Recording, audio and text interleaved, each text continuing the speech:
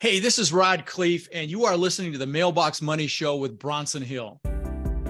This is the Mailbox Money Podcast, and I am Bronson Hill. As a busy professional, I wrestled with how to grow my income without taking up more of my precious time. I learned that managing real estate, actively trading stocks, or being unable to scale up investments is not passive investing. This is the place where you'll discover new asset classes, develop investing skills, and learn from experts how to become financially free with less work than you thought possible. And now, get ready for truly passive income. Welcome to the Mailbox Money Show. My name is Bronson Hill. I'm your host here. And at this show, we talk all about passive investing and how to learn about other forms of passive investing beyond buying rental houses or doing active stock strategies, things that are actually passive. And so I feel as an investor, it's really important that we learn how to do different things. Some people wonder, well, why don't you just stick to real estate, or why don't you stick to apartment buildings? I say, well, because apartment buildings aren't always the best at a certain time. And so today with me, I have just an awesome guest to talk about oil and gas. Grant Norwood, who is the CEO of Norwood Energy Company. He has a lot of experience in the industry. He's going to help kind of demystify some of the oil industry for us, because if you're like me, sometimes it can be a little confusing. Is it drilling? Is there gas? Is there other things around that space? And so we're going to just unpack all of that. So Grant, welcome. How are you today? I'm doing good, Bronson. Thanks for having me. Awesome. Really excited to have you. So tell us a little bit of your story. I know you said you live in Dallas, Texas, which is big. You know, Texas is everything's bigger in Texas, but oil country and energy country. Give us a little of your background and kind of how you got started in the oil industry there. Definitely. Well, I mean, Dallas is probably only number 2 to Houston as far as kind of like an energy hub capital for companies and the like. But anyways, I grew up right here, actually, but we had a property in West Texas, and I've talked about this on other shows and stuff, but when you have oil and gas wells all over the property, and then the property was just one of those places that had great deer hunting. So a lot of the executives from Devon, formerly Mitchell, several East Texas companies, they would come out there and hunt with us. And that was probably from my years 8 through 18. So a lot of curiosity there, and kind of as everything was wrapping up, my family was selling the place when my grandfather was when he passed away. I kind of lost those contacts for a period of time, but once I jumped in the industry, and that was through land and title, which is a very essential part of the business, I was able to rekindle those relationships. And who wants to mess with you too much when you're 18, 19 years old and just really curious? Not too many. But as you kind of get your feet wet, and then if you work hard enough and move up, then those people enjoy dealing with you. And today they're almost peers. So it only took a decade, but happy to be there. And it's kind of like you have that connection. But that's really how I kind of, I guess, whet my interest for it. And then just being around it, it only felt natural. I was going to school for political science. I thought that was something I was really passionate about, and I was, until this avenue opened. But it's like kind of what we'll probably talk about. It's kind of mysterious. You sell that equipment, there's so much money thrown around, but it looks like a bunch of cheap metal that nobody wants to mess with. So what is it? What does it do? Where does it come from? How does it create all this prosperity? You just don't know till someone's willing to explain it. So yeah, absolutely. One thing to another. It is something. It's like speaking a foreign language, right? Until you've actually learned some of the words, or I don't know if I learned Spanish in high school, and it was like, I just remember I had this guy I think he was from Georgia, and I grew up in Seattle, and he'd be like, "Hola, mi amo." Like he didn't know what. Like it was totally foreign. And then by the end, he still had his southern twang there, but it like sounded a little better. But let's talk a little bit. We're going to get into the oil industry as a whole. But let's talk a little bigger picture than that right now, because I think that some trends, I always look at kind of mega trends or macroeconomic trends, and a couple of interesting things are happening. One is that we're exploding in the world as far as how much oil and gas and fossil fuels that we need. I mean, there's just, all over the developing world, all over Africa and Asia and China, there's so much need and usage for fossil fuels. And there's actually a direct correlation between how much fossil fuels we've used and standard of living. And a lot of people don't realize that's kind of what it is. But Right. then you have this like $100 trillion, amount of people that manage hedge funds or large funds that have taken this kind of climate pledge, or they don't want to do things in the fossil fuel related, only green energies, which really aren't as green when you kind of get at the bottom of some of the stuff. But it's like putting a lot of strain on costs, and a lot of these fossil fuels, the costs are going up because the demand is continuing to rise, and yet there's less exploration and development of that happening. Is that something? Can you expand kind of on why and how that's happening? I would love to, and I've just got to applaud you because you took half of the things I was going to say. You're right. What's interesting is it takes about 600 barrels of oil to actually build an EV. And you know how many miles are going to be on your car before you burn through 600 barrels? Quite a few. 50,000 or something, right? More than 100, probably. It depends on what you drive. I mean, if it's a diesel like mine, hey, we're probably breaking even. But for, the average mid-size SUV and, sedan or whatever, it's hard to find the value or the benefit from an environmental standpoint. On top of, your electricity is 10% oil, about 60% natural gas, 20% coal, 5% hydro. So we're around 3% solar and wind. So it's just around robin. So the more they build them, the more the demand goes up.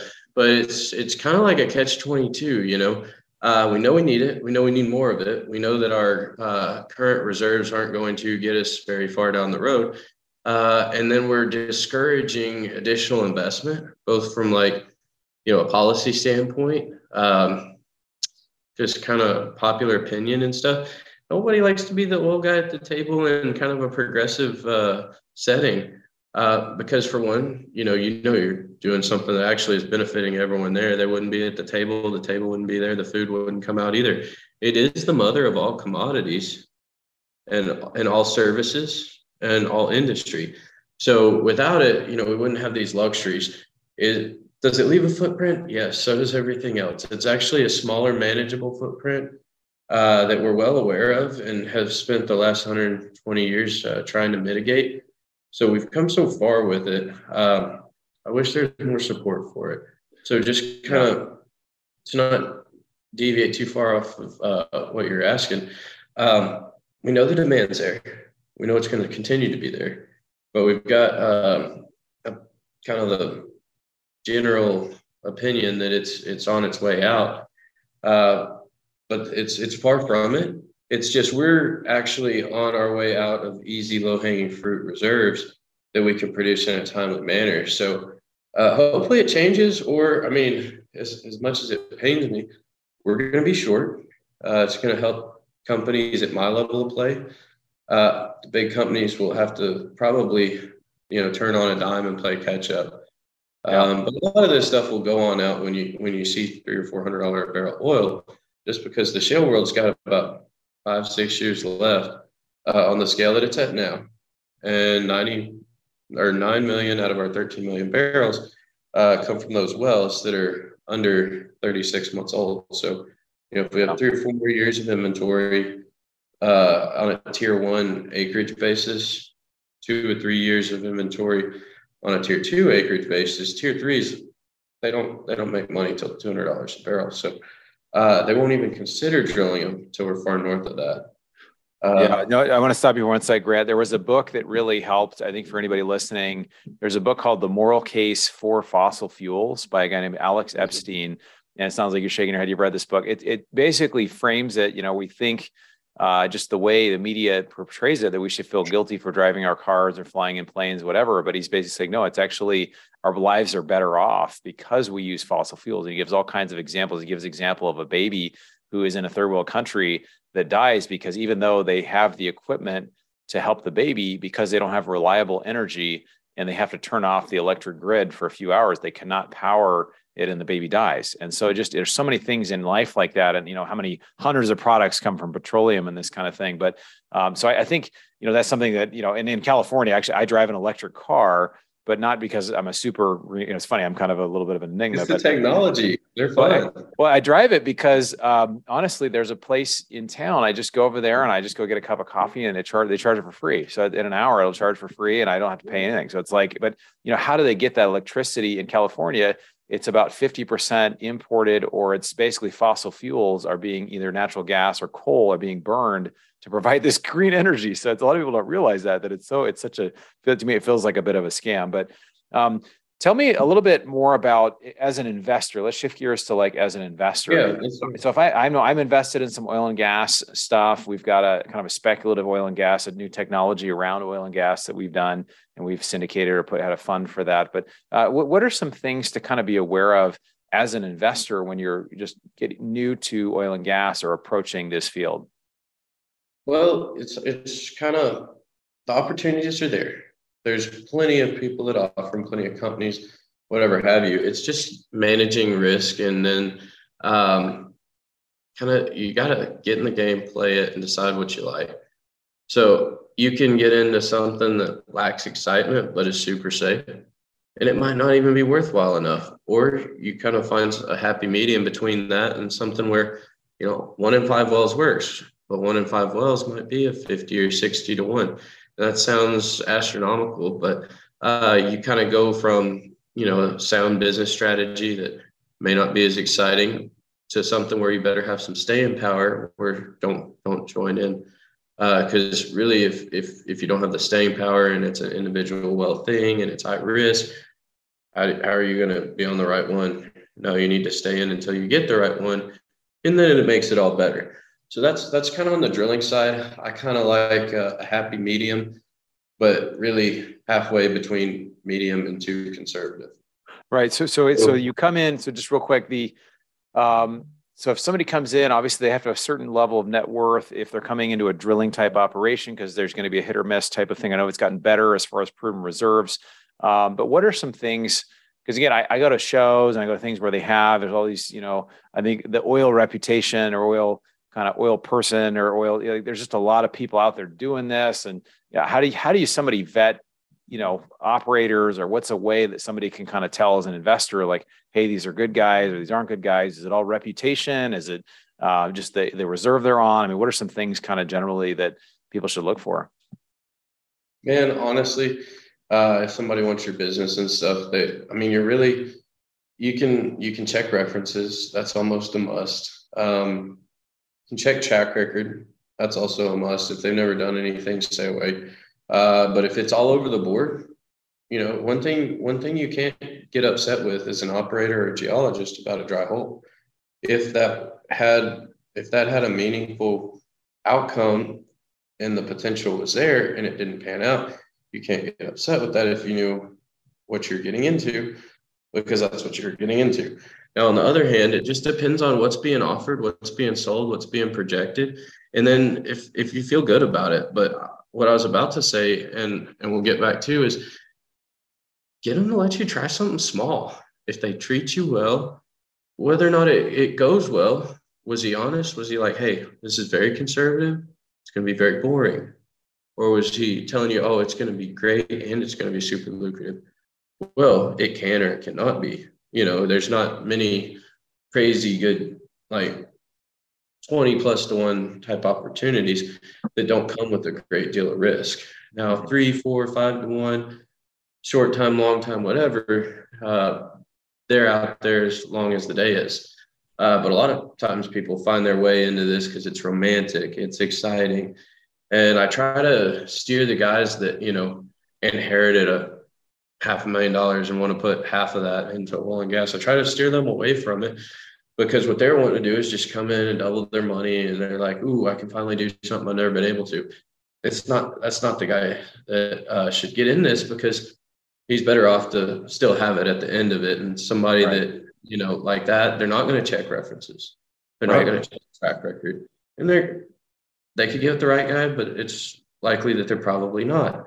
Well, there's a conversation here too around the net worth of a person, right? So if somebody is, we have certain deals too that are higher upside that almost function a little more like VC, where it's like, okay, maybe with 10% of your net worth, you put them in, if you have a certain net worth, you put them in things like this, where it's okay, I've got a net worth of 3 million or higher, then I can take 300K and put it in 3 different, put 100K, 100K in 3 different deals or different drill, whatever it would be. We do, precious metals or oil and gas deals, or we do other sorts of exploration stuff. And it's like, that's but it's a risk profile. And that's why someone who has a net worth of 300K, it doesn't make sense for them typically to do something like this. For one, it's illegal. For two, it's for them to be safe. It's not going to be what they're expecting. Now, if they were to take that 150,000, break it up 50, and they look to have the 150 back in 2 years, and then by year 10, they're looking at 3.5 to 1. The property's still probably worth 60% of what they put in it. If that's pleasing to them, they can find that, and it's most likely going to happen. So and then your other scenario where 10% of your net worth is 300 grand, 103 deals. It's not outside the realm of possibility that goes bad. But when you're putting that kind of money in and you have modest results, it's great for that guy, because if he's making $500,000 to 750,000 a year, that 300,000 comes straight off of that income in the eyes of the IRS. He saves 30%. So he made 30% the day he got in. So his threshold to receive his capital back is lower. His threshold to make a multiple, the first, second, third, fourth, fifth, all in the perpetuity times, is also much lower. So he's going to have a good experience. He's going to be more seasoned. And, there's wealthy guys in Vegas sitting at the craps table. And then there's wealthy guys that won't even go to the craps table. So it's not like he's just not a gambler because he was able to come by that wealth in life. But more often than not, he's probably a little more conservative. So he's probably going to have a more consistent outcome from one deal to the next. So like I said, it's hard for me to be an old guy and take anything away from the ones that go elephant hunting. I mean, I just, for the longest time, only used my own capital. So I never had that desire. But you don't have to be so conservative that you're only hitting 3 to 1s and waiting 5 years just to break even. You can get down to under 2 years and under 10 achieve the same thing with like a 40-year production profile. So that's kind of the happy medium I strive for. And really, like I said, I would almost, even if a deal says like $100,000 minimum, try to convince the guy to do 25. If he's going to be in the business for a while, you just want to try him out, and just see how he treats you, see how he keeps you informed, see how their team handles the objective.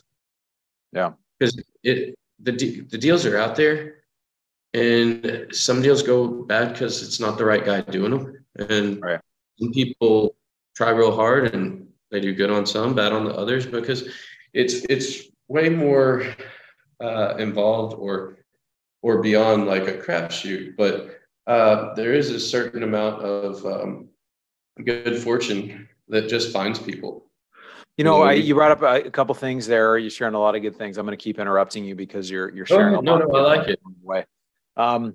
So I think, when it comes to, finding, you talked about the investment amount. We talked about, good operators versus bad operators, even being able to negotiate the minimums for things, which is great, kind of more conservative versus having a diversified approach. And then you mentioned about tax benefits. I know with oil drilling, is it 80% is typically a year one loss? If somebody invests 100K, you get an 80%, and that can be against ordinary income or active income. Is that right? It is. So ordinary active income, because as passive as you feel, you're not ever going to have to pick up a screwdriver. You're never going to have to sling chains on a rig. It's active. LP, GP, direct participation, it's still treated as active. It goes on your Schedule C. So which is really unique for energies, because even if someone is an investor and they invest passively in a real estate deal or something, or even actively, it only stays on the side unless they're a real estate professional. So it's kind of an incentive, really, the government's put there for energy. Does this exist beyond oil? I mean, is there other things that are? It's Reagan only oil, pretty much. Reagan's the one that started it, and it's still there today. I mean, we need the resources. As shale winds down, that's going to be more and more evident. If you think about what it was like before shale, we were at $140 a barrel. It was cratering the economy, along with the whole real estate deal that was going on at the time. And then shale came along. That was the true price of a barrel, $140 back in 2008. Take shale away, how much have things inflated since 2008? We've been drilling the best shale wells we can for the last 15 years on the best acreage we have. It's depleted. We've got a few more years. When that goes away, look at lumber, look at steel, look at anything, look at your Happy Meal. You know, you could get the dollar menu existed back then, or it was probably even cheaper than that. I think they just took it away 2 or 3 years ago. But anyways, we're going to be in for some high prices. So they've never taken it away, and I think they have no way to do away with it going forward. There might even be additional incentives, just because like some of the things come full circle with these renewables, and we're going to be no farther than we started. And then the one reliable commodity that we have doubles or triples in price. What else is there to do? But either way, your question was 80% first year. For the past few years, it's been 100%, because the 80% is intangible, and then the 20% is usually tangible. And is that exact? No, it's usually anywhere from like 70 to 80, 85%. But you've had this bonus depreciation thing. We're 179. Now they're slowly starting to walk down the bonus depreciation. 179 still in place. But they've had it where it's been 100% for the last few years. 22 was like the last year for that. But it's still. Sorry. Tell us about, I want to just make sure we have time. Your role in this, I know you're in oil and gas. Do you guys do you have a fund? Do you do more kind of like individual drilling, and what areas, and what sort of stuff, what's your involvement specifically, and what sort of things do you have in the investment space now in oil? So we're active in Kansas, Texas, Oklahoma, and Louisiana. We're probably most active on the drilling side in Kansas, most active on the acquisition side in Texas. So we made about 7 acquisitions since December in Texas. We made 4 last year in Kansas. We've drilled 11 wells in the last 6.5 months in Kansas, and we have a rig showing up next week to drill 3 more.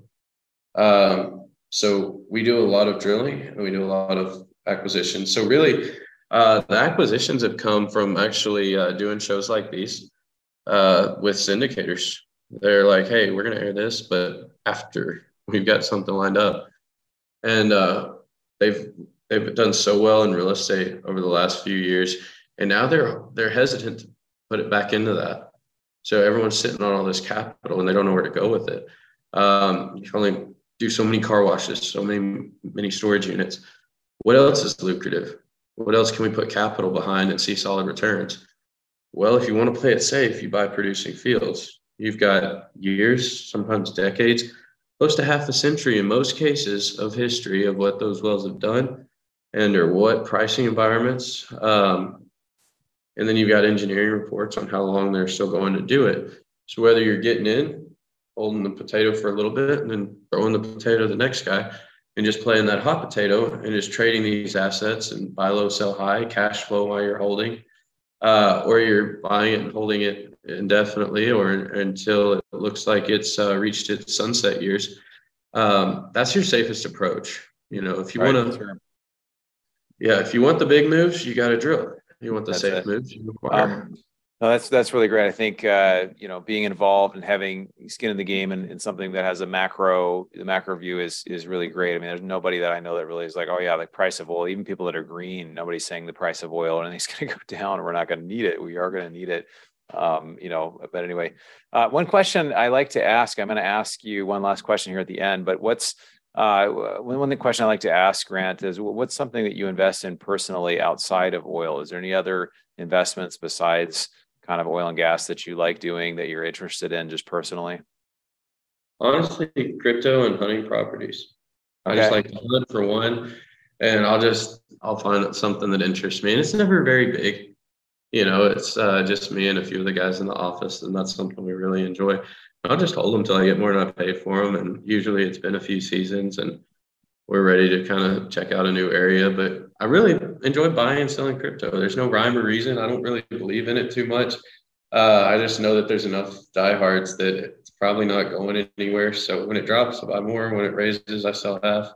And I've been doing that for several years, and it's made a little bit of money. But other than that, I just kind of put it back in my own operation. Yeah, that's great. No, I love it. Well, Grant, how can people get in touch with you if they want to hear about what you're doing and some of the opportunities that you guys have? I mean, call the office, leave a message. I'll get back to you. Fill out a contact form on the website. That's probably the easiest. What is the website? Can you give us the website? NorwoodEnergyCorp.com. Okay. Norwood Whether you need a consultant, geological work, interested in what's going on, it doesn't matter. We'll help you out. We'll vet out whatever it is you're considering. I actually like doing that because ever since kind of some of these syndicators came along, it's hard to have any room. And if you did want something that we're involved in, I kind of steer you in that direction anyway. So just outside of that, anything, whether you have minerals, you don't know what to lease them for or whatever, we've full spectrum across the board. Awesome, man. Well, cool. Well, I appreciate you being with us today, and thanks for all the value added to the conversation. I think it's great to have conversations around something we need, such as oil and gas. And it's just something that, a lot of people don't realize how, especially like where I live in California, it's like we think, hey, people are just going to have, energy coming from wherever it comes from, and you plug in or you go wherever you go. And a lot of this comes from fossil fuels, which really make our lives way better. So Grant, thanks for being here today. Appreciate you. We'll put some links in the show notes. And so appreciate you being here. Thanks, man. Yeah, appreciate it. Had a great time. All right. So Grant, very experienced in the oil and gas space and very knowledgeable. And he's really right that we are going to need more and more oil in the future. And I think this is something that it's a diversification play.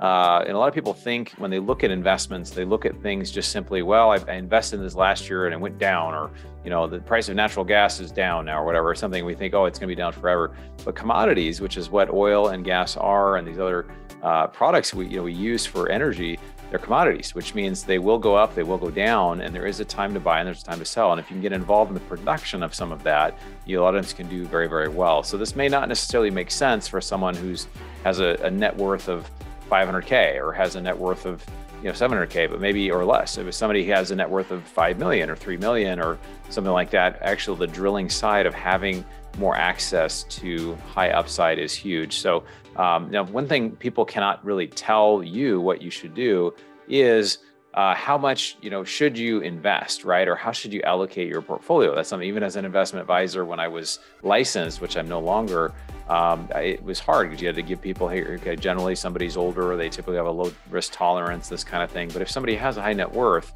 they can invest in higher upside things. And so my friend George Gammon says, he calls it the 10-80-10 principle, right? You have 10% of what you have in gold or metals, which is like insurance against hedging against inflation, which I think is a great idea, which I do. Actually, I have probably more than 10%. And then 80% in cash flowing investments that pay you to hold them.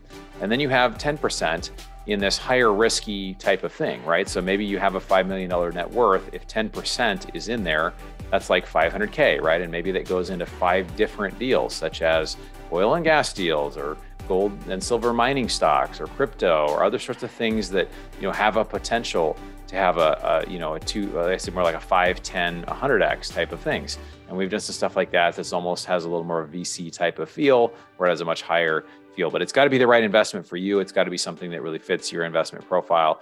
But anyway, I hope you enjoyed this episode of Mailbox Money. I really enjoyed this one. We were able to talk and get through some different things, but I'd love to know from you. Stick in the comments below or share this episode with someone else you think might benefit from learning about oil and gas, learning about growing their passive wealth.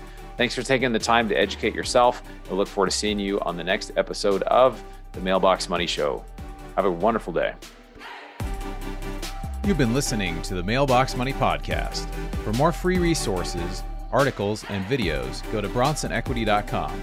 There you can download your copy of the special report, The Single Best Investment Strategy During and After a Pandemic. None of the information shared here is an offer to buy a specific investment, and this is for educational purposes only. Consult your financial, legal, and tax professionals and use your own common sense before making any investment decisions. Thanks for joining us, and be sure to tune in next time for more Mailbox Money.